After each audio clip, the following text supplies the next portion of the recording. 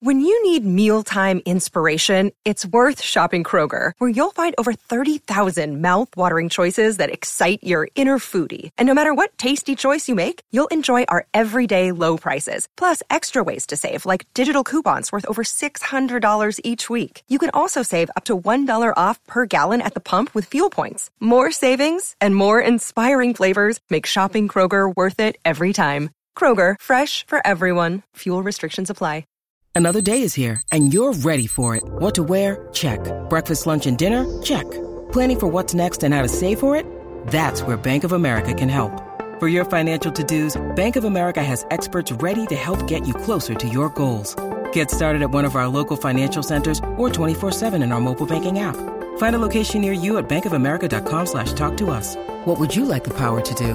Mobile banking requires downloading the app and is only available for select devices. Message and data rates may apply. Bank of America N.A., member FDIC.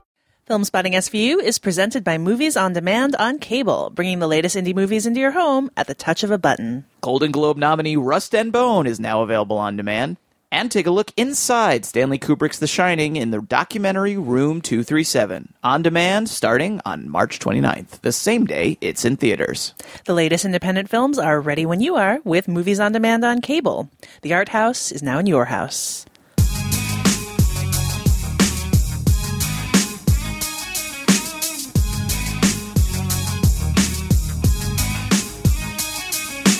From New York City, this is Film Spotting Streaming Video Unit. I'm Matt Singer. And I'm Allison Wilmore. And coming up in exactly 34 minutes and 12 seconds on this week's episode, Matt and I travel back in time through the use of a fail-safe device to make sure you never hear our review of this week's Listener's Choice pick, Primer.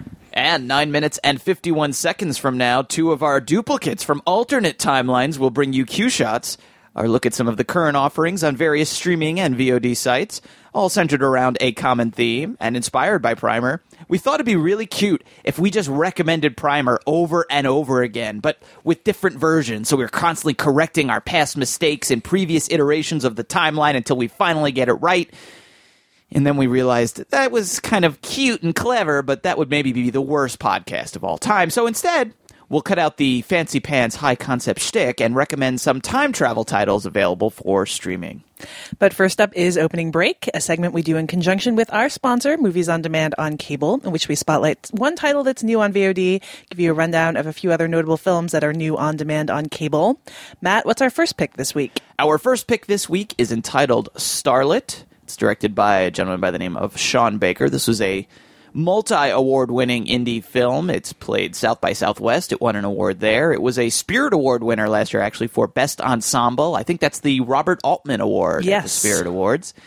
I haven't actually seen this one, but this is one that I've heard so much good stuff about that I've been really meaning to catch up with. Hopefully this will be the week when I finally do it. Here's the plot description. An unlikely cross-generational friendship springs up between 21-year-old Jane and elderly Sadie, two women whose worlds collide in California's San Fernando Valley. The beautiful San Fernando Valley. I can't think of anything but Bill Murray saying that phrase. Hey, how much is this one? No refunds.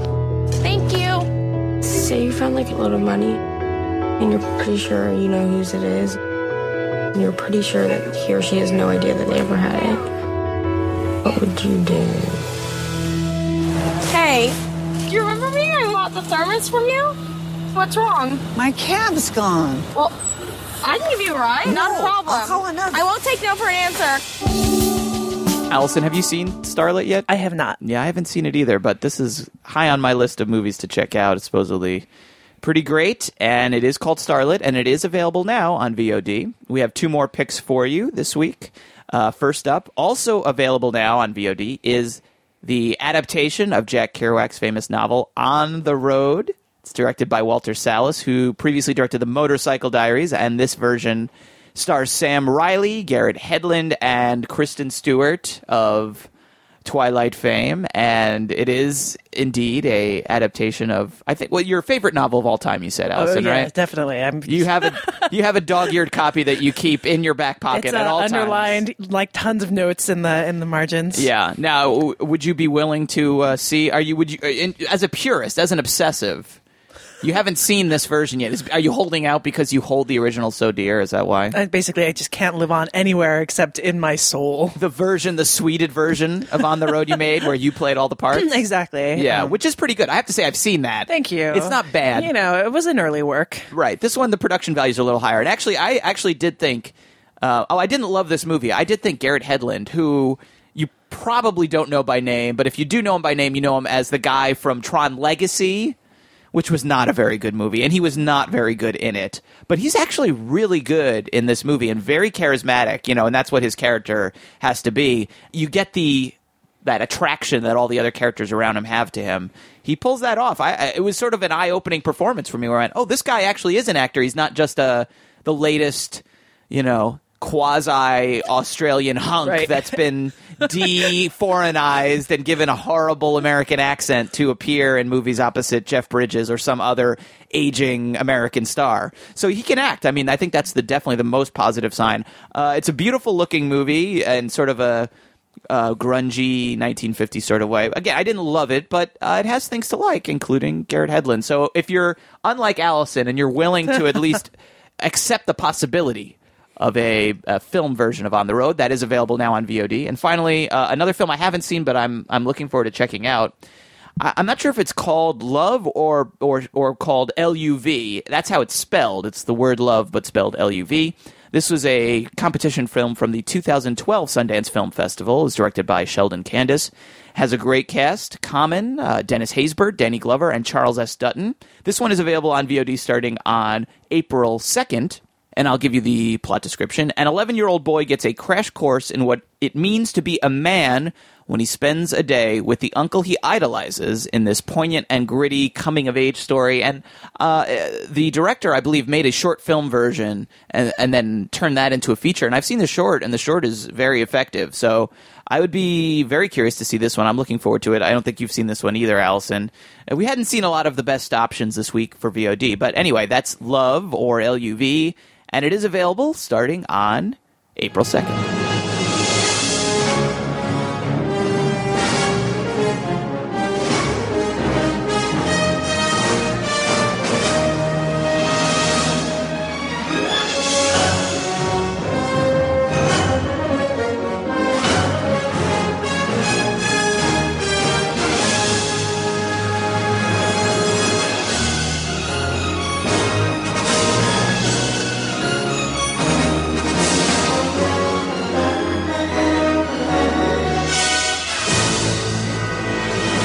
For this week's topic, we chose time travel in movies, which is kind of the obvious pick, but you can't get around it. I mean, come on, it's Primer. It's a movie about time travel. It's one of the most time travel movies of all time. It's very time travel-y. Yeah. So is there anything, you have some thoughts on time travel in movies in general? I do, and I don't want to spoil our review too much, and this is not something I really had ever thought about before, but rewatching Primer, and then watching and or rewatching some of these other time travel movies for the podcast, I realized something.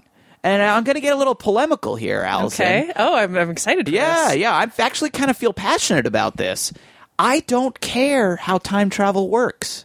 And I don't really care all that much in movies about the rules of time travel.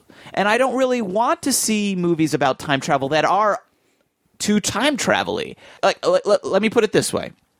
I like when a time travel movie uses time travel as the means to explore an idea. I don't like time travel movies where time travel is the idea that's being explored. I don't really care about the metaphysical implications. Okay. So, if I wanted to do that, I would have become a theoretical physicist. That's what that's for. Movies are for, to me, it's yes, they're intellectual, but they're also emotional. I want to feel something. And for Back to the Future, which I think, we won't discuss on this podcast. It's certainly been discussed before. I don't think you need me to recommend Back to the Future to you. It's probably, in my book, that would be probably the best time travel movie of all time. And that's despite the fact that probably a person who really is smart about these things would say, well, it doesn't make any sense, and there's a paradox, and actually what he does doesn't work. And then why would the photo fade like that? Right, exactly. Why would the photo fade? Yeah, right, exactly. The photo wouldn't exist at all. Yeah. Good. Thank you. You know, you've spoken with that person. I feel like totally you've had have. this conversation. Yeah. But that's not what makes Back to the Future great. What makes Back to the Future great is it uses time travel as this metaphor, basically, for fathers and sons, for regret, for about growing old and becoming this really sad version of yourself, and what would happen if you got another chance, and how children see their parents and how they don't recognize themselves in them until Marty gets this unique chance to meet his parents at his own age, and it blows his mind. And it kind of makes us think about our own parents. And it's also funny and smart and clever and well-directed and all these wonderful things. It's an adventure. Is it a great time travel movie in like a scientific sense? I don't know for sure, but I'm guessing not. But it's a great time travel movie in spite of that. And that's what I want. When I was looking for examples of great time travel movies to recommend, what you're going to see in mine are movies that I think a scientist or a philosopher or person who cares about that crap would be like, that's a terrible time travel movie and no one should ever watch it. And I almost feel like I literally could not care less about any of that. I don't know how you feel.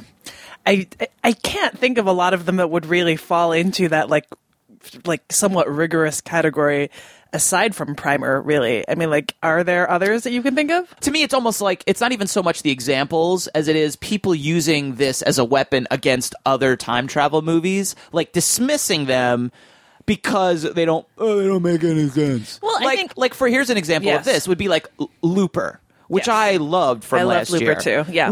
But some people said, well, the time travel doesn't really make a whole lot of sense. And how would this happen? And how would that happen? And, people write articles, the 15 things that don't make any sense about Looper. And to me, it's like, Looper isn't even really about time travel. It's about the idea of meeting yourself in the future. And what would you think of yourself? And possibly disliking yourself. Right, exactly. And which is similar to Back to the Future. Yes. It's like, what would you think if you met yourself or someone you know at a different age when they were a different person, and how would you feel about that? Which is a fascinating idea. Yes. But let's agree that people who write those lists are horrible anyway, right? We can accept that. I mean, like, I feel like that and as we get to Primer and talk about it, like, and I think that there's like talking about the Primer as a movie and then talking about a certain aspect of the cult that's grown around it. And there will always be a group of people who are attached to deconstructing films and like films like Inception as well, and like doing timelines of it and how the timing works out and how the different Right. and because there are always going to be people who love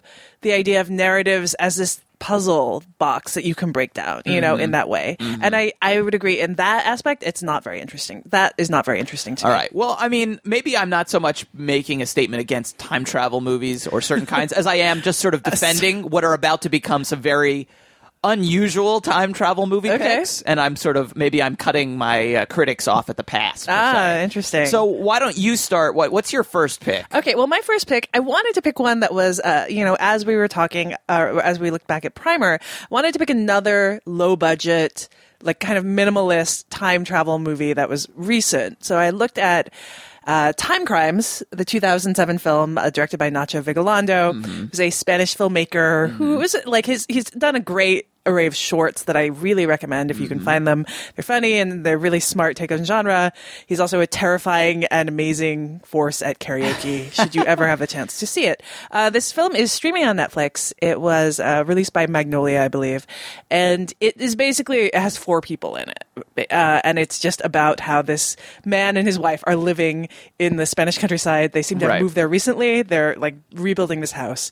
And then the guy happens to see this woman off in the woods. He's looking through his binoculars, and she takes her top off, and he's kind of intrigued, and he goes off to explore. And this becomes this whole kind of time travel adventure seems like the wrong word, because it's kind of like a dark movie. Like bad things happen. It's like a thriller. It is like a thriller. And it involves, like, there's this guy, like, with a bandaged face who looks kind of like, like this threatening figure.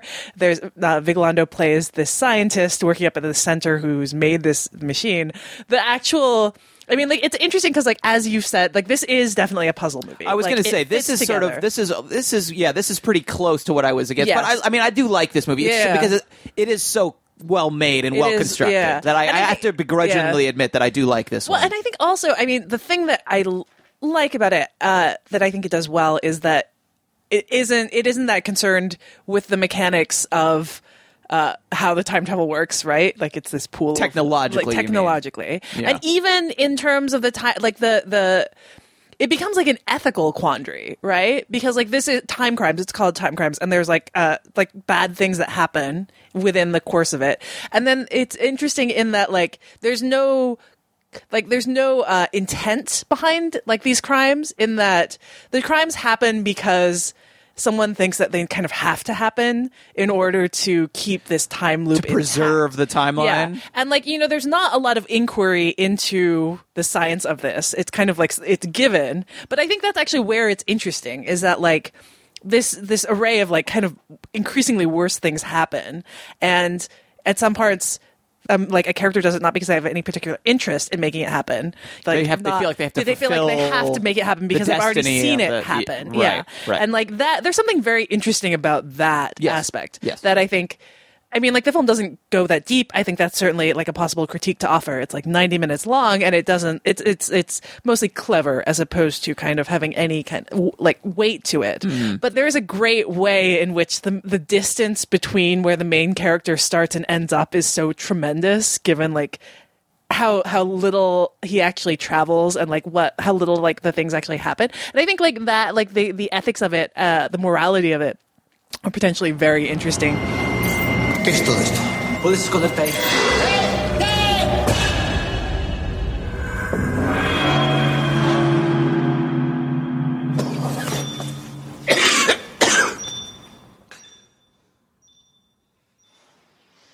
Has viajado en el tiempo. So that's Time Crimes. It is currently streaming on Netflix. All right. My first pick, similar in that this is also a sort of low-budget, not too sci-fi heavy time travel movie, but this one is a little less puzzly, and this is sort of what I'm talking about. It's called Somewhere in Time.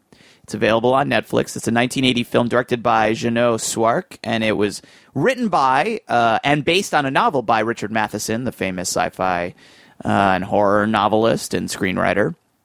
And this is really how I like my time travel movies. It's like the time travel in this is, it's silly. Have you ever seen this movie, Allison? Christopher Reeve travels back in time from 1980 to 1912 through the use of self-hypnosis. If you believe, Allison, that you are back in time, if you believe it strongly enough, you can go there. So he does what you would do. He buys an old-timey suit. He fills his pockets with 19-teens era coins. He throws all the modern furniture and technology in his hotel room in like a closet, and he projects his mind into the past. And it works! He suddenly appears in 1912. And the reason he does this admittedly strange and almost, certainly impossible activity is that he's fallen in love with an old photograph of an actress from 1912 and decides that he has to meet her. The woman in the photograph is Jane Seymour, who is such a beautiful woman that it's maybe not that much of a stretch that you could fall in love with a photograph. There's more intrigue here because a few years earlier, as the movie begins, Reeves' character, he's a playwright. He's premiering his very first play as a college aspiring playwright, and this old woman comes to like the cast party, shows up out of nowhere. No one knows who she is. She hands him a pocket watch and says, "Come back to me," and then walks away. And we very quickly realize that this is the Jane Seymour character at the end of her life, and so she's pushing him to travel back through time through self-hypnosis. Let me tell you something. Richard, is it? Yes, sir. I was in Venice in 1971, staying in a very old hotel. But I mean very old. Structure, furnishings, everything. The atmosphere was aged, if you follow me. In my room, I felt as though it was a century or more earlier than 1971. You understand? Yes, sir. So, in other words, then the location is very important. Not all important, but essential. The rest is here. It's an absurd idea. The technique is absurd. But it's absurd in the service of something really beautiful, which is this great love story and this idea, this examination of this idea, which is, is there such a thing as destiny? Are two people destined to be together in spite of great obstacles and great distance? which in this case is like time, which is, this gulf of 70 years or whatever it is. Could this keep two people apart even though they feel like they're meant to be together? And then also, if you get separated, how do you live after that? How do you go on if you've been separated from someone who you feel destined to be with? I'd actually never seen this movie before. I'd heard about it for years and years. It's the kind of movie where I think everyone I know, except you apparently, when this movie would come up, you'd say, oh, Somewhere in Time, and they'd say, oh yeah, that's a pretty good movie. And I watched it last night, and I have to say, Allison, yeah, it's a pretty good movie. It's got this great chemistry between Christopher Reeve and Jane Seymour. They're great together. Christopher Plummer is excellent. He is Jane Seymour's evil, controlling manager. He refuses to lose his star client to a romance, so he has a lot of scenes where he glares very ominously and goatee at Christopher Reeve. I mean, and there's not too many people who are better at that kind of thing than Christopher Plummer. And again, the time travel, which is pretty silly, is there to explore this idea, which I think is explored very effectively in this lovely little romantic movie, which is called Somewhere in Time, and it is available on Netflix. Yeah, the falling in love with a photograph or fixating on a photograph is a kind of interesting trope in the time travel movie, like Terminator, right? Yes, that's true. And it actually figures into my pick, which is Happy Accidents. Ah, yes. The 2000 movie. It is currently streaming on Netflix as well. Directed by Brad Anderson, who is probably better known now for the thrillers and horror movies. He's been like The Machinist. Didn't he just Session direct 9, The Call? which is out right now. It's not terrible. Yeah, that's it's not terrible. Yeah, I have not seen it yet, but he kind of started his career with these indie romantic comedies. There's a pair of them. Next Stop Wonderland with Hope Davis and Happy Accidents, which stars Marissa Tomei and Vincent D'Onofrio, who's the obvious, great romantic Vincent choice D'Onofrio for romantic comedy. And I think this, speaking of like films that are not particularly concerned with the technology or the logic of time travel, this is a film in which Marissa Tomei plays Ruby. She's this New Yorker who has codependent tendencies. She's had these disastrous relationships with a string of guys who are like she's tried to fix. So she meets this quirky and odd, but actually very sweet guy named Sam, played by D'Onofrio, and she thinks maybe there's something here.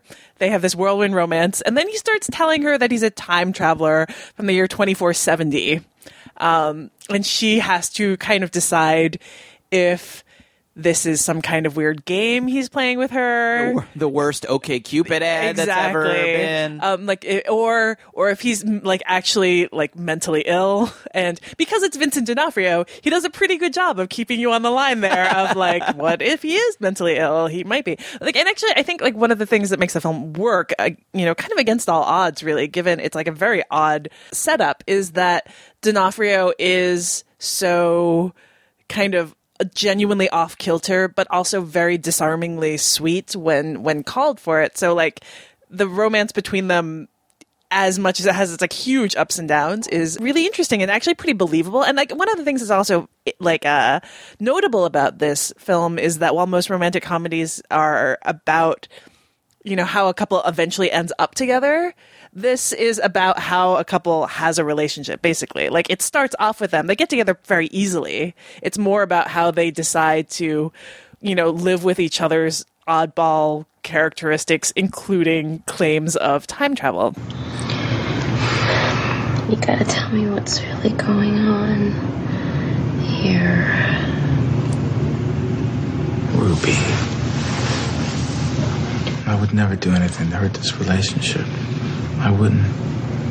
That's the truth. It's just that, I have, RTDS. RTDS? Yes. Residual temporal drag syndrome.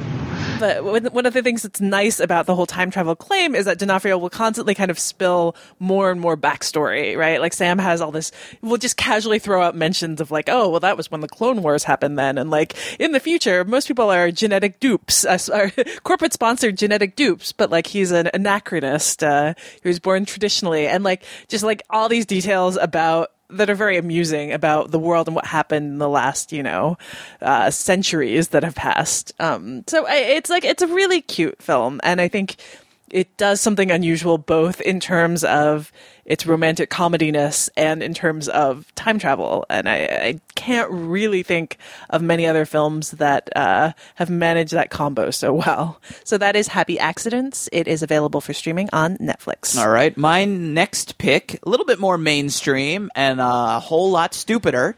It is Time Cop, and it's available on Amazon and iTunes. And the physics of this and this may impeccable. This may be the dumbest movie ever made about time travel. I mean, I don't consider myself a very smart individual, Allison. I'm not a bright guy. But even I, in all my limited intellectual capacity, can fill this movie. Like, there are so many holes that even I, as a dimwit, can, like, where...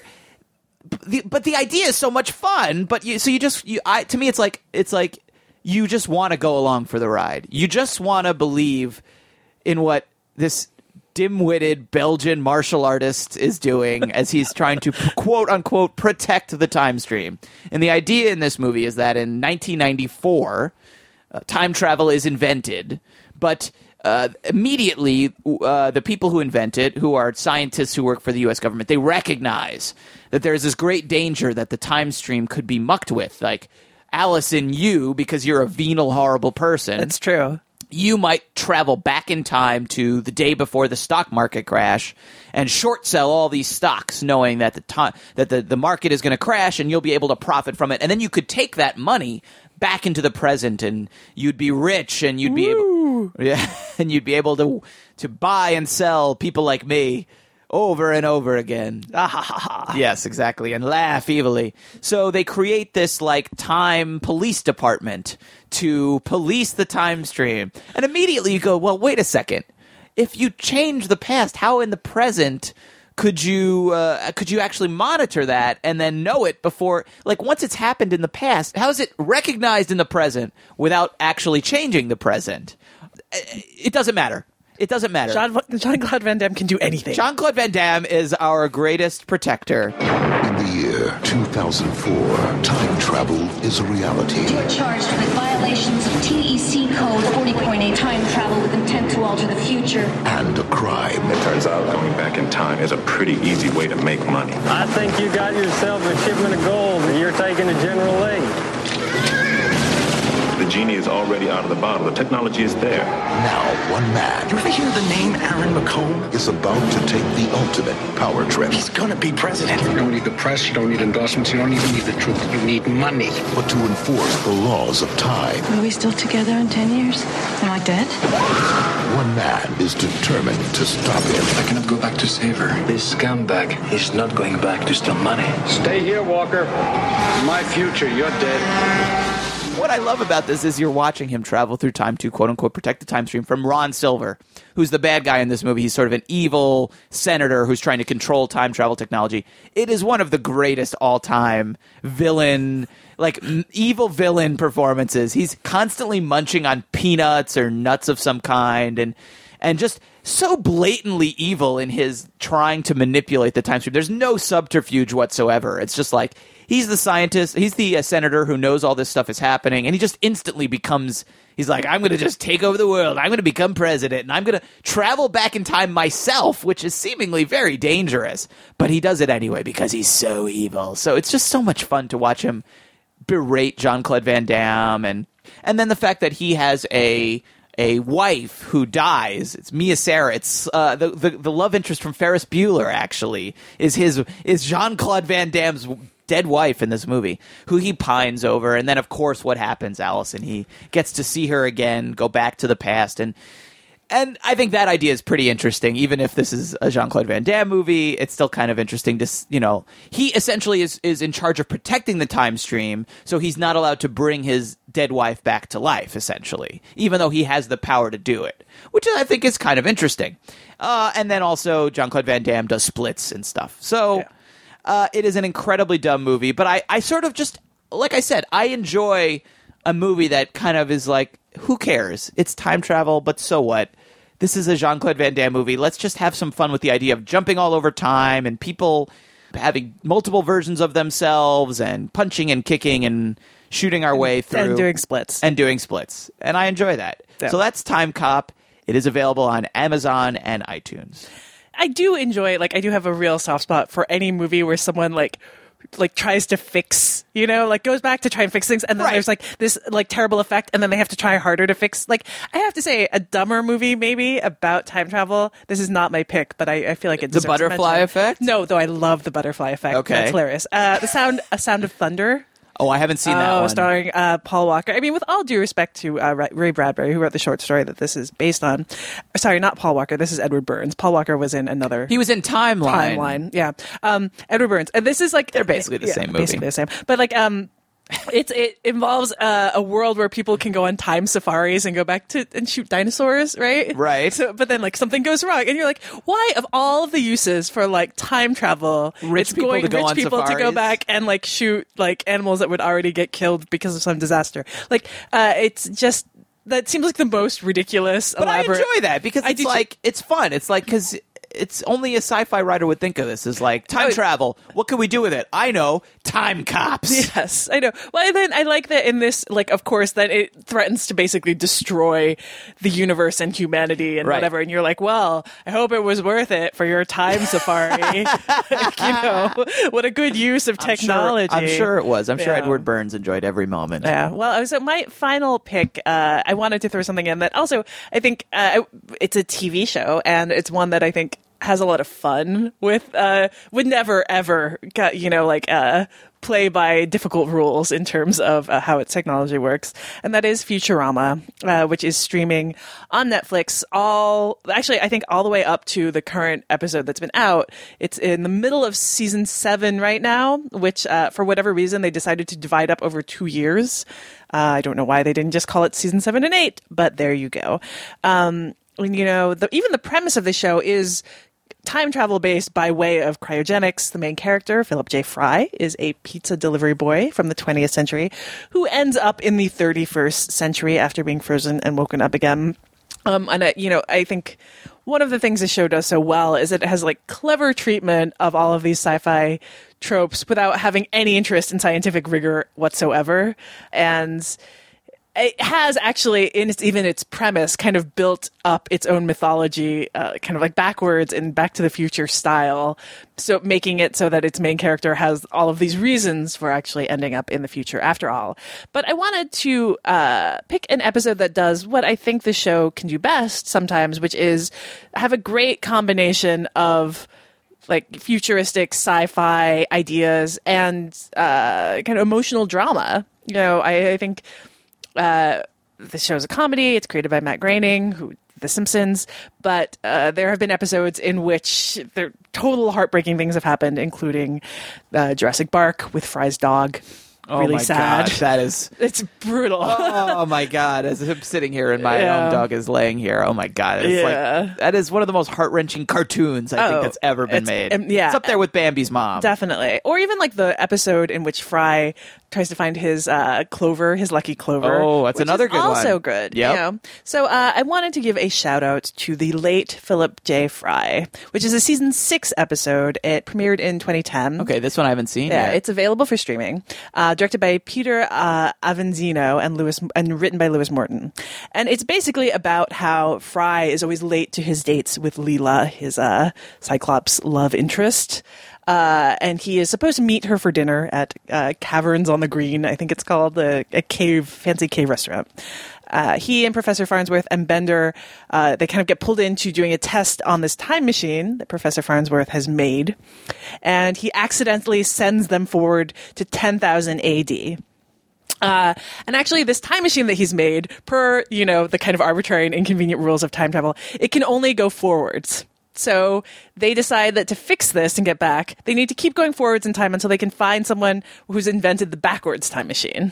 So then they start skipping further ahead and further ahead in time. It contains references to all these different kind of classic sci-fi time travel, like Planet of the Apes, Time Machine, The Terminator. It's very cleverly done. But what I think the episode does best is when they realize that they might actually...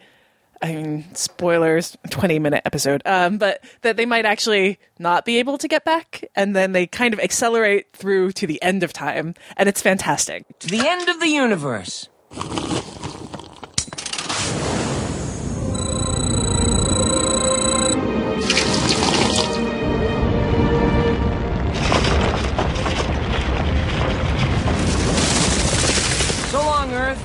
Thanks for the air and whatnot.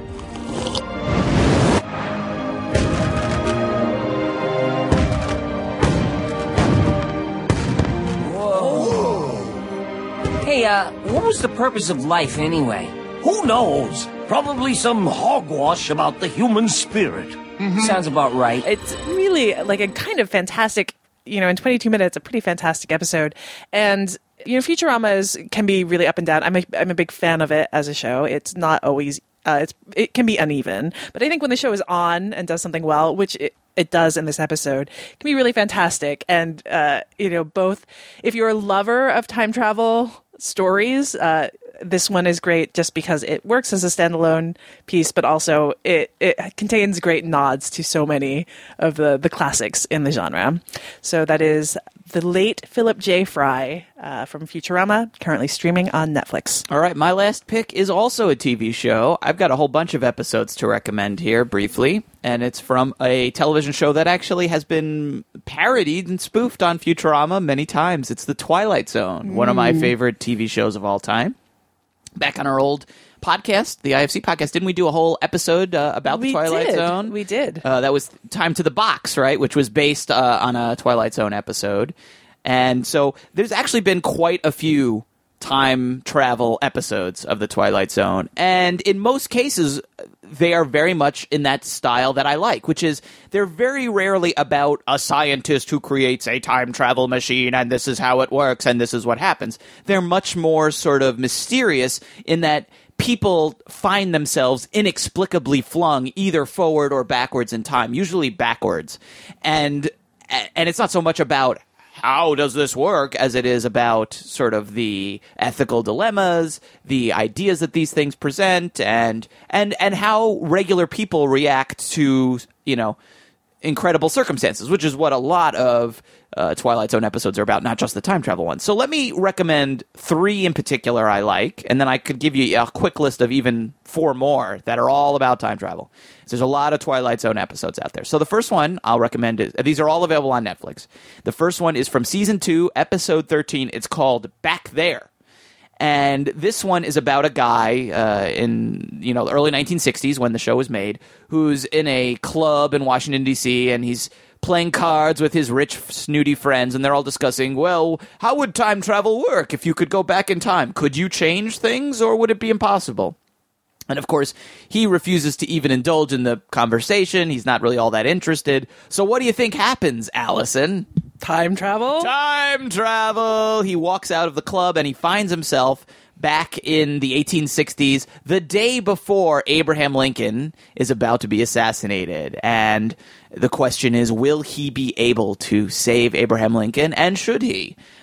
Should he save him? Or would that present some sort of catastrophic paradox to the timeline? And, the lead actor in this one is a gentleman by the name of Russell Johnson. And, a lot of Twilight Zone episodes are based on the caliber of the actor who's at the center of it. And he is not one of the best actors to hold a Twilight Zone episode. But that said, this episode is a lot of fun in a time travel way. And it actually is not to spoil it too much, but what I enjoy about it is the fact that so many time travel movies are about the fact that how easily changed time is, and that we must protect the timeline, like Time Cop and all of these things, and God forbid the paradoxes and all this.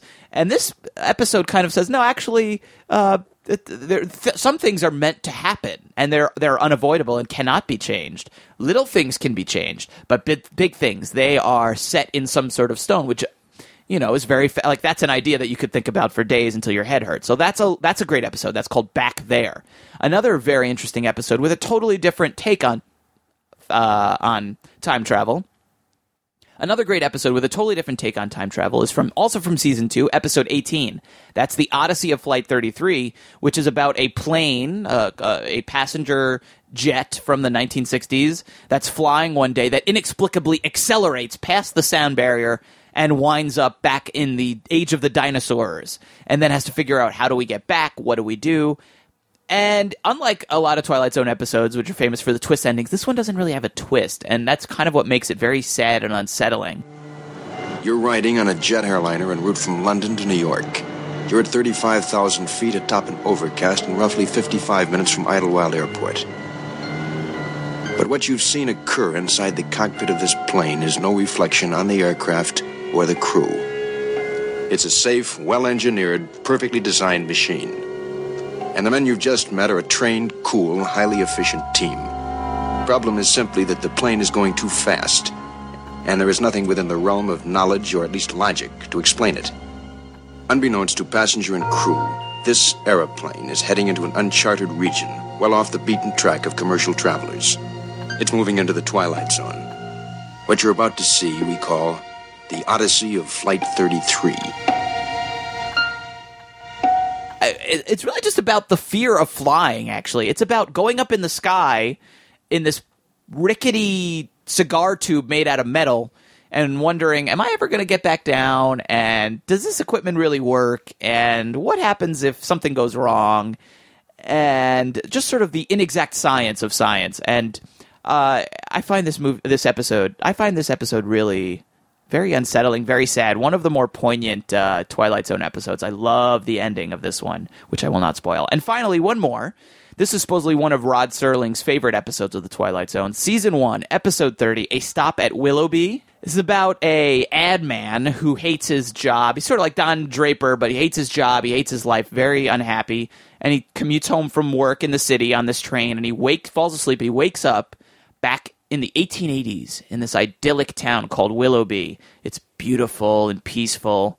And then he wakes up, and he's back in his regular time, and he finds out there is no place called Willoughby. It doesn't exist. It's not on this train line. But every day when he falls asleep on the train, he winds up in Willoughby. It's this real. It seems like this real place and this more idyllic, beautiful time. And so, I think you can guess what's going on here. It's about how we idealize the past and how we hate the present, and it's perhaps to our own detriment.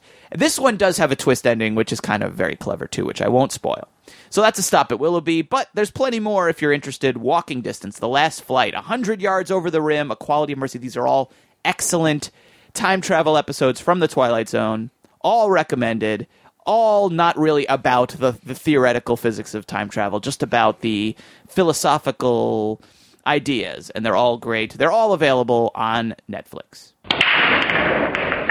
This episode of Film Spotting SVU is also sponsored by MoviePass, which is a subscription service which allows you to pay a monthly fee and see a movie per day at many major theaters near you. You check in using an app on your smartphone, and then you have a membership card, and it works for any new release, though it doesn't yet cover 3D or IMAX. Yep, we both have our MoviePasses. I've been using mine. I used mine twice this week, actually. Wow. I saw The Call last weekend. And then in the middle of the week, I went and saw No I'd seen it once before. I paid that time. And this time I was able to use my MoviePass. It was great. Saw them both using my MoviePass. And if you go to the movies several times a month, then you might want to check MoviePass out. Instead of paying per ticket, you pay that flat fee for the month, and you get one film per day. I mean, 2 or 3 in a week. I mean, that especially already at New York prices. In New York, that practically pays for itself, and this is just 1 week, let alone a whole month. So check out MoviePass.com/filmspotting for more information, and be sure to use the offer code FilmSpotting to get $10 off the first month of your subscription. Here's what's going to happen. I'm going to read this, and you're going to listen, and you're going to stay on the line. And you're not going to interrupt. You're not going to speak for any reason. Some of this you know. I'm going to start at the top of the page. Meticulous. Yes. Methodical. Educated. They were these things. Nothing extreme. Like anyone they varied. There were days of mistakes and laziness and infighting.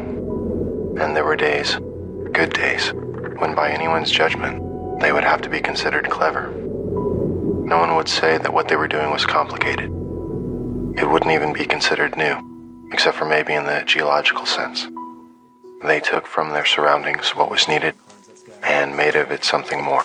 All right, that brings us to our Listener's Choice Review, which this week is Shane Carruth's Primer, which absolutely and probably not too surprisingly decimated the competition in our poll, beating both Robert Altman's Popeye and the new indie comedy It's a Disaster by quite a wide margin. Allison, I think if you added Popeye and It's a Disaster's votes together, they still wouldn't have come close to beating Primer. So you guys really want to hear us talk about this 2004 cult film about a pair of enterprising scientists played by Shane Carruth and David Sullivan who accidentally invent a time machine in their garage and try to figure out a way to safely use it to profit off the stock market.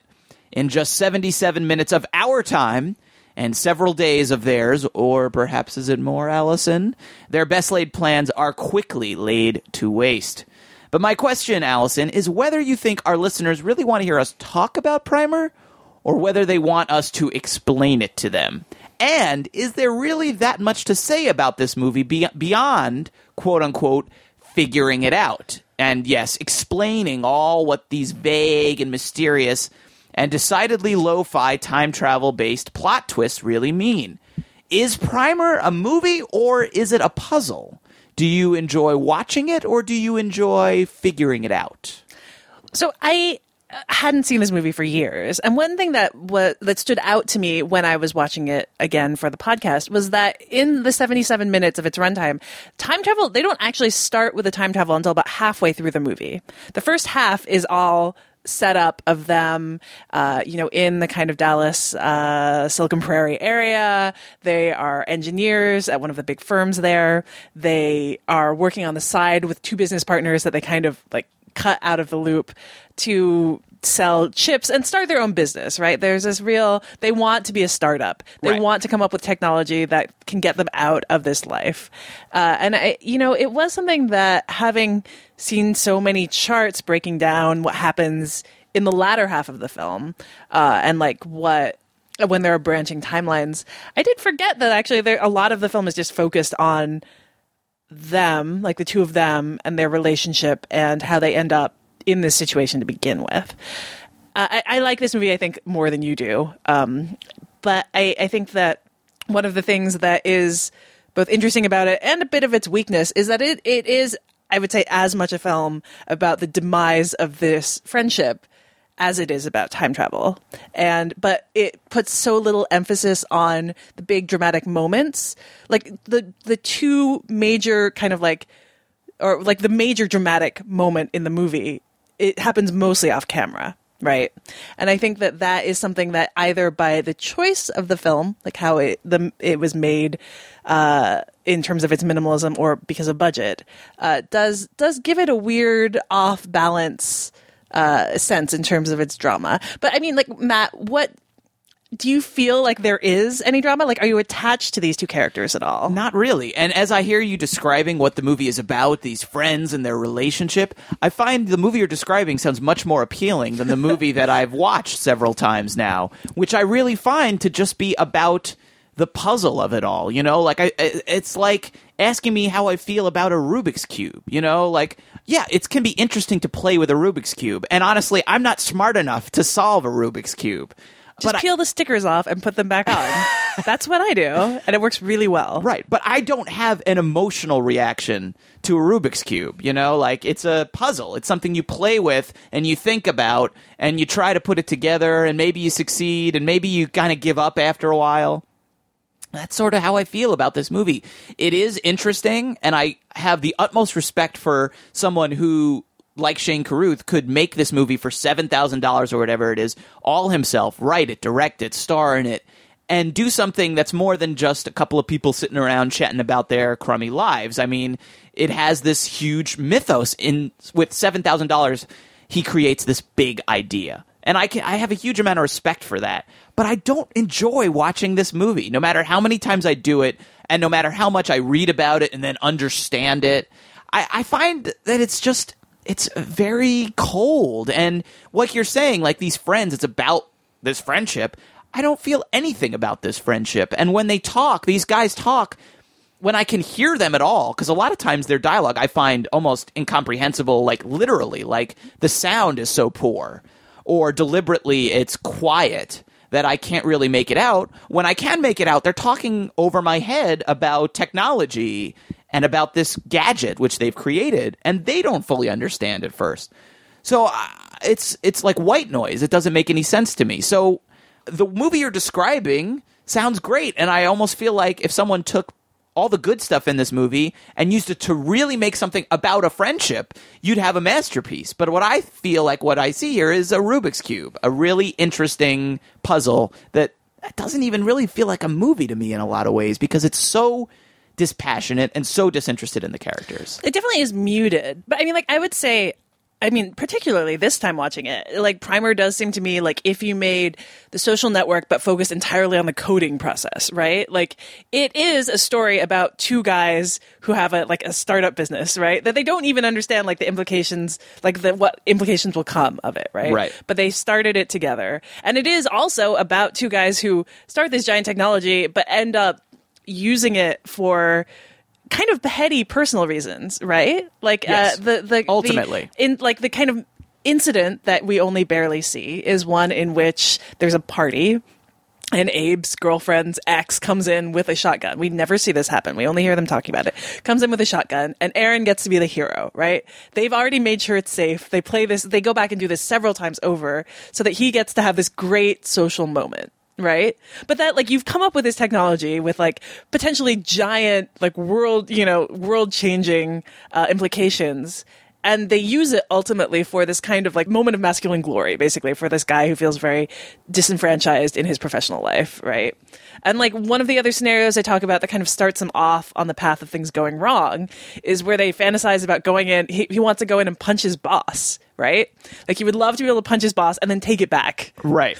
Like, just know what it was like and then stop himself from doing that. Correct. You know? And I think that there's something like that aspect of the film is really interesting to me, as much as it's so put off the center of the film. Like, it is, you know, like, it's left to the side, even though it's incredibly central to what happens in the story. But again, all these things you're describing, they are really interesting. Like, these fantasies that men might have. Yes, absolutely. I do find that idea interesting. But again, like you're saying, like, that party is presented in such a montage way that we don't even really understand what I don't find that those scenes make entire sense until you see it at least twice, until you've read about what's going on.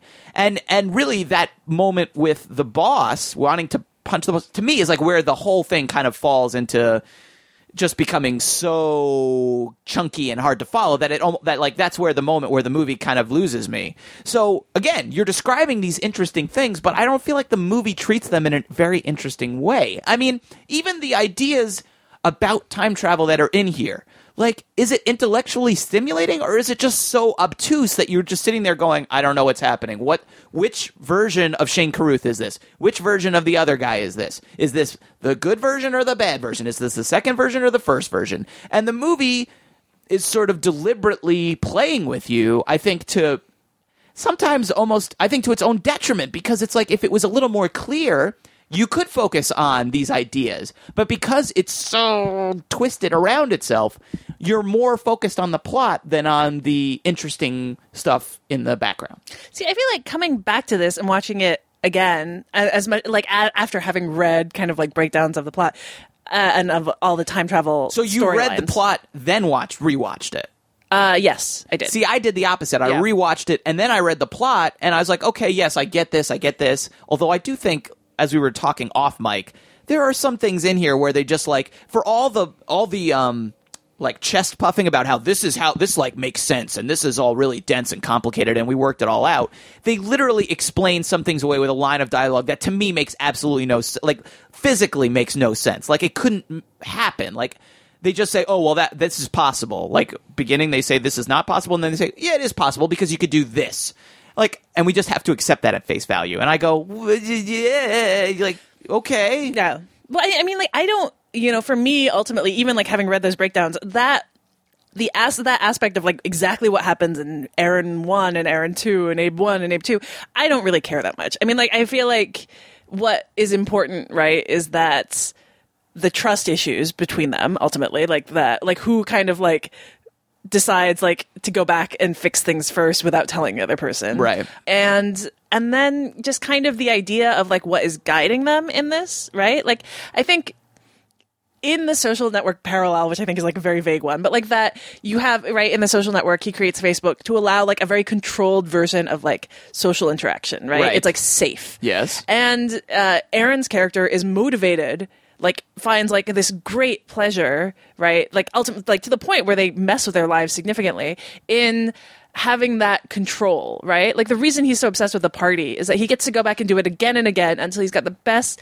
possible scenario. And he says, like, you know, we're prescient. It's all a kind of control issue for him. All right. And I think that if you think about where the film ends, you know, it ends like with multiple versions of both characters, you know, and I think that like given where that they kind of spiral out, the implications of it are really like a kind of horrible sacrifice, right? But I think to me personally, I think you're really focusing on this one part of the movie that you really find interesting that I don't think the movie is all that much about. Well, I think it is, though. It leaves, I think, like, it's certainly, I think, like, a weird and I would say a weakness in the filmmaking. But, like, you know, the part that you're focusing on about all of the dynamics of it, again, are like half an hour of the movie. But it's a 70-minute movie. I'm talking about something that's like 30 minutes of a 70-minute movie. I'm saying the other 30 minutes of it are them. But you keep harping on this party, which we see like a couple of times in such a vague and quick and tossed off way, and all the ideas you find interesting about it. To me, what you're describing, it sounds like Groundhog Day, which is such a much more interesting treatment of the same idea. It's like, if I wanted to explore that, I would go rewatch Groundhog Day, then rewatch Primer. In Groundhog Day, right, like it's about him learning or something. In Primer, they are doing damage to themselves as they do this again and again. And yet they're so obsessed with this like petty social moment that like even though they're bleeding from their ears and can't write anymore, like keep going back anyway. Sure, and I guess that self-destructive aspect is interesting, but aren't parts of Groundhog Day about that too? I mean, I don't want to start talking about Groundhog Day, but like you get to see him destroy himself over and over again. Yeah, but I mean, like he's free of consequences. They deliberately choose, and I think like that is something that's But regardless, you get to know that character so much better than you get to know either of these characters. I totally agree. I think that like that is definitely a major weakness. You know, and you're talking about, and I think it's interesting to compare it to The Social Network. I didn't make that connection, but I absolutely see it. But Mark Zuckerberg in The Social Network is an interesting character, and we get to see him and understand him and learn about him. And these guys, I mean, they're girlfriends. Yeah, they both have like girlfriends in this movie. It took me like a second viewing to realize that both of them that they're two separate women because they're treated in such a dismissive, non-essential way. And when you're talking about how it's all about this masculine fantasy and about them wanting to look really good at this party, and I go, well, the person they're trying to impress or the people they're trying to impress are barely in the movie. Mm-hmm. And to me, that's a deficiency. Yeah, I think that like I agree. I think it's a weakness, and I think that partially, and I'm like this, it's a 77-minute film, and like many of the major, beyond just the fact that like many of the time travel elements are like said and as opposed to shown. Mm-hmm. I mean, a lot of the dramatic elements are said as opposed to shown. Right. There's like a part late in the film where like Aaron says to Abe, like accuses him of basically wanting to steal his family, right? And like jealous of my home life and all of that. And you have seen no suggestion that is the case. You've right? seen no Up suggestion that he's jealous, and you've really seen very little of his home life exactly. to be jealous of. Yeah. So like, I mean, I think that, and I mean, I it's very difficult for me to tell how much of it. I mean, like, I'm assuming most of it is a deliberate choice on Shane Carruth's part to be like, I'm going to cut all of those aspects out, excise them from the story, you know? And I do agree. It leaves you much less emotionally attached to it because, like, you don't have all of the things you would normally latch onto in a character. And yet, going back and watching it again this time, even though those things are all kind of deliberately relegated to the background, those were the things that really stood out to me. All right. Yeah. I mean, watching it now... And thinking about the cult that it really has developed, and it really has, I'm just sort of mystified because to me it's just not an enjoyable puzzle to play with, you know, like rewatching it over and over, even though it's very brief, which is, I think, too, it helps. Watching it over and over, it just doesn't hold a lot of appeal for me. Like, I would rather rewatch Time Crimes as a puzzle and to play with and enjoy that. Like, even though that movie is really dark, like, I don't know, I just find it more pleasurable. Like, I don't find a lot of pleasure in this puzzling over this. And maybe, look, like I said, I'm kind of dumb. Maybe I'm not smart enough. Like, maybe it just goes over my head and it's almost too smart for me to really, like, engage with. Like, because it really is so obscure and exactly what's happening, and you need to read these descriptions. Like, maybe I need a little more help. And I don't know, maybe that's the problem, is I'm too stupid. Well, I think that if you need a primer to understand Primer, then that's a problem unto itself, right? Like if any movie requires like a whole extensive backup guide. But doesn't this movie require it? I mean, no, because I think in the end, when you do unravel, like if you can wrap your head around all of the separate timelines, I don't know that for me changes my sense of the movie or like affects my enjoyment of it all that much, because like you can pull them all apart, but like what ultimately matters, right, is that they start messing, like they start interfering with each other's timelines, and I think that, and the kind of trust issues of keep trying to go back and like fix it before the other person does. All right. I mean, I've been very negative here. I recognize that. We're probably going to get some angry emails. SVU@filmspottingsvu.com. I would love to, like if you're just really passionate about Primer, I would love to hear your defense of it and why you love it so much. And maybe we should read some of these emails on this podcast. We can continue the discussion. I will say something that I liked about it this time when I rewatched it. I did also like the fact that, that the treatment of time travel as this business enterprise, which when we're watching these two guys become really fiercely protective of it, I immediately start thinking about filmmaking and about, filmmaking as this like making a movie in your garage or in your basement or doing something like that. And I think it fits perfectly with who Shane Carruth as a guy is, because when you read about him, he's very protective of his material, and he writes it and he directs it and he stars in it. And when you hear about his new movie, Upstream Color, that's coming out later this month, he didn't want to sell it to anyone. He's distributing it himself so he can control it. And I think that sort of very hands-on quality and being very protective of your intellectual property, I think that those ideas are very much present in Primer. You see that in the characters who nudge their two partners out of the way and then who fight over control of it. I think you see that reflected in it, and you do get that sense of ideas that are good need to be protected. Maybe from yourself, perhaps even, but that they need to be nurtured and protected. And you do feel the director who feels so strongly about his work that he's willing to self-distribute it and work for 8 years on it because he can't let anyone else touch it. You see that in there, and I respect that. Like there's a personal element to the movie in there, as puzzly and as cold as it is. You do get that, and I like that about it. So, but like I said, let's hear some rebuttals. SVU@filmspottingsvu.com. In the meantime, that is Primer, and it is available on Netflix Watch Instantly. All right, we wrap up our show every time with Behind the Eight Ball, where we give you 3 new releases, 2 expiring titles, and 1 random film from our queue, all available on streaming. Allison, you are going to go first this time. I am. Are you ready to begin? I am ready. All right, let's start with 3 new releases. Okay, first up is Hunger. That is new on Hulu Plus. 2008 film, Steve McQueen's first film about the 1981 Irish hunger strike, starring Michael Fassbender, who really wasn't yet a household name at this part. This was his breakout role. Yeah, and he plays Bobby Sands, who goes on a fatal hunger strike. And the film is really beautifully shot for like kind of really disturbing subject matter, but it's marked by this amazing, very long take in the middle in which Fassbender as Sands explains his motivations for the strike to his priest, who's played by Liam Cunningham. And it's just a great bit of acting between the two of them. It's pretty fantastic. Not, say, an uplifting film, however. But, it's and I think it shows how well McQueen and Fassbender work together. They work together again on Shame. Next pick is Don't Look in the Basement. I wanted to do another outlet that I feel like we don't bring up much, which is Snag Films, which happens to be the owner also of IndieWire, which is a place we both work. They have a lot of free streaming films as well. This is a 1973 low-budget horror film directed by S.F. Brownrigg, set in a mental asylum in which there's a kind of experimental treatment. It doesn't really go that well. There's a lot of death in this one. It's like a lot of fun and ridiculous. It was a low-budget film that was released as a double bill, especially in drive-ins, with Wes Craven's The Last House on the Left. And I think one of the things that's interesting about this is that, in the end, when the credits roll, and they show like actors, it shows them who they are over the corpses. They're like as their character is dead, which I think is fantastic. That's great. And my last pick is Cosmopolis, which is new on Netflix. 2012 film directed by David Cronenberg and starring Robert Pattinson. As a young billionaire, he just wants to get a haircut. He's in his limo for most of the movie as he traverses a kind of dystopic Manhattan. And if you don't like primers, monotone dialogue, this one might be challenging for you too, but it's a film I like a lot that is streaming on Netflix. Okay, how about 2 expiring titles? All right, my first one is expiring on April 1st from Crackle.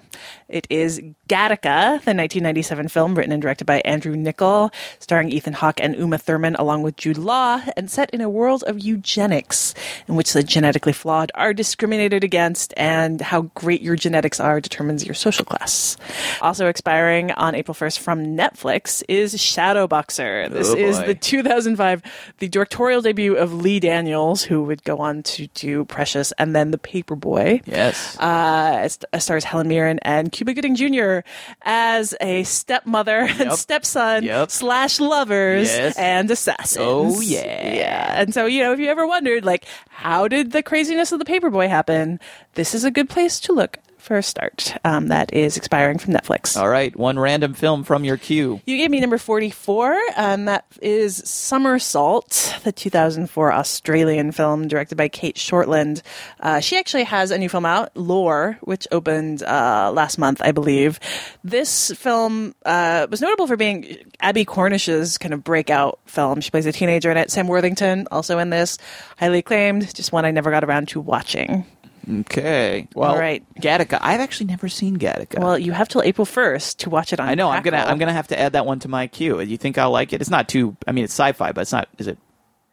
It's heady. It's a little heady. It's a little heady? Yeah. After our conversation today, what do you think? About Am I gonna this, like it? I don't know. It's another one that's become a big cult movie. It is People a big love cult Gattaca. Movie. It's a little chilly. I think, I don't know. I am curious. I can't figure out what you think of this. All but are you ready for your turn? I am. 8 Ball? I am. All right. Well, how about 3 new films? All right. We'll start with one that is available now on Netflix. It's entitled Passione. It's an interesting little film from director John Turturro, the actor. This is a part documentary, part musical, all about the city of Naples and its musical traditions, from ancient ballads to classical compositions to modern jazz, reggae, everything in between.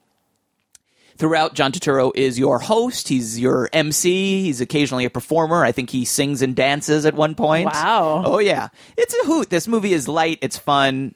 Beautiful, visions of Naples, a place I've never been, but you really get a feel for the city and for its music, and it's fun. It's a really, it'd be just a nice, light, entertainment. Nothing too deep or serious, but you'll have a nice time watching it. That's Passione. It's available now on Netflix.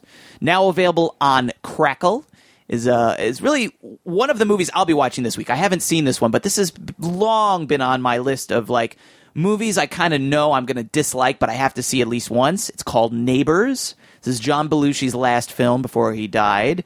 And it's the only thing he made where he was a star or a featured, performer that I haven't seen. I've never seen this one. It's not highly regarded, but I am really curious because I do love John Belushi, and I've seen everything else he did. It's directed by John Avildsen, who directed Rocky. It's written by Larry Gelbart, who developed MASH for TV. So it has an amazing pedigree, and it's a John Belushi, Dan Aykroyd film. They sort of swapped types in this one. Belushi plays the straight-laced guy.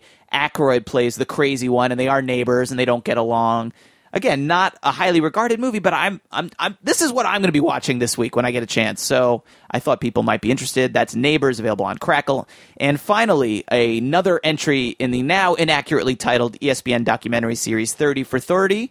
It's an installment about the great baseball and football player Bo Jackson. It's called You Don't Know Bo, which is a play off his old ad campaign, Bo Knows Baseball, Bo Knows Football, these really popular series of Nike ads when he was famous.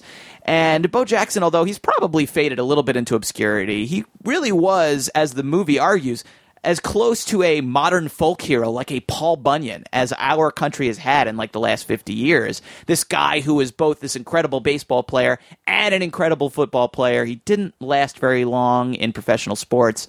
But as the movie suggests, we don't really know the real guy, and we get to know him a little bit in this excellent documentary, which is now streaming on Netflix. Okay, 2 expiring films. All right, let's start with a film that's expiring from Netflix on April 3rd. It is The Last Exorcism, the 2010 found footage horror film about a preacher from the South who's lost his faith and decides to participate in a documentary, a fake documentary from our perspective, since this is a fiction film after all, that will debunk the myth of exorcisms. He takes a camera crew with him on a random house call and shows us behind the scenes of how he performs a exorcism to cleanse someone with a lot of, showmanship and sleight of hand of a quote-unquote demonic presence, little realizing, in fact, that this latest client actually needs a legitimate exorcism. And the sequel, The Last Exorcism Part 2, which is really one of the worst titles in the history of cinema, ditched the found footage gimmick from the first movie. It ditched anything interesting about the material. But this first film, I think, is really one of the better recent horror movies, Allison. It's probably my favorite found footage horror movie after Blair Witch.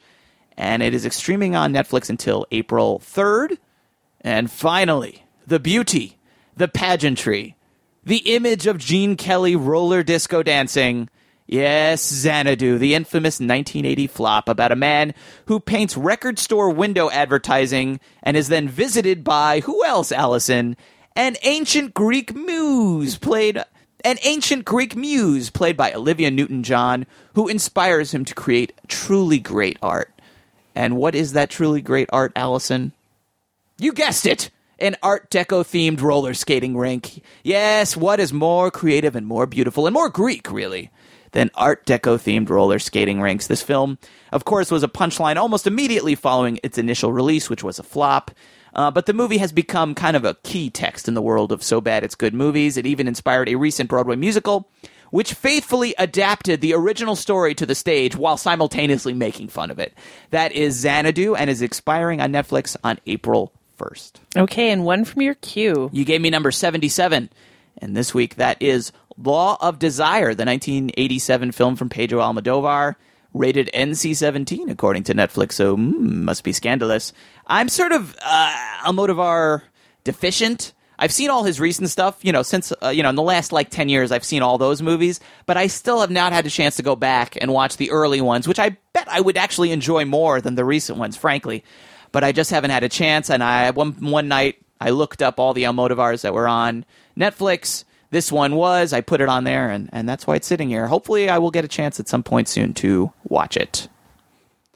Allison, now it's time to go through our listeners' choice options for our next episode. I think we've got some interesting ones this week. Why don't you start with the first one? All right. First up is a TV series this time around. It is The Shield, which Crackle will be rolling out over the next few months. So what kind of will determine how much of The Shield we cover in this review as we see what they've done. It's starting on April 1st on Crackle. The Shield is, of course, the FX drama starring Michael Chiklis, premiered in 2002, and really became, one of those series, along with The Sopranos and The Wire, that led this the current quote-unquote golden age of television, and these dark dramas and these complicated anti-heroes that's really made TV so interesting right now. So that is streaming on Crackle as of April 1st. That's your first option. Your second option is a double feature, actually, of two films by the same director, which will both be available on Netflix starting on April 1st. And we thought they'd be fun to do together. They're 48 Hours and Streets of Fire, a double bill of Walter Hill films, one of the great sort of action auteurs of the last 25 years. He made many great films, including 48 Hours, and he wrote Alien, the original Alien. I just saw one of his very first movies, Southern Comfort, which is fantastic. His latest movie was Bullet to the Head. It came out a few months ago. It's not terrible. It was all right, But Walter Hill is a great director. And Allison, you actually haven't seen either of these movies. I have not seen either of these And movies. I've seen 48 Hours a bunch of times. I love 48 Hours. But I've actually never seen Streets of Fire, which he made right after 48 Hours. This is from 1982 and 1984. And so I've never actually seen Streets of Fire, which has a great reputation as well and is considered one of his classics by those who've seen it. It's the classic rock and roll fable. But I haven't seen it, so we would enjoy doing that. I think I would enjoy The Shield. I've seen some of The Shield. We didn't say that. Have you seen The Shield? I have not, so I really would be. Well, I'm deficient in The Shield. As a TV critic, that's a blind spot. Yeah, I know. Yeah, I've seen the first season of The Shield, which I enjoyed. It's just I didn't see it at the time. I was watching it on DVD, and I just didn't have a chance to power through. Yeah, but it's tough sometimes to make all that time, especially when at this point I was renting the discs. So that can be a pain in the butt. But I really enjoyed what I saw. So I would love to do that. But I think a Walter Hill double feature would be pretty awesome too. That would be awesome. So that's option number 2. Allison, what's option number 3? Option number 3 is Hands on a Hard Body. This is the 1997 documentary directed by S.R. Bindler that is also a kind of cult favorite, particularly since it has not been available since, I think, it's been put up for digital download by the filmmakers at handsonahardbodythemovie.com. So please keep in mind, it's like a $10 digital download or $15 if you want it loaded with all the extras. And I think they have like an hour and a half of interviews. But, this is a movie that's considering it's like a small, I think like a first-time film from Bindler and a kind of small documentary. It's one that's really developed a kind of big following. It has Altman was working on a feature version when he passed away. There's a Broadway musical that just opened that is based on it with music from Phish's Trey Anastasio. Woo! And it's a documentary. Basically, it's about a.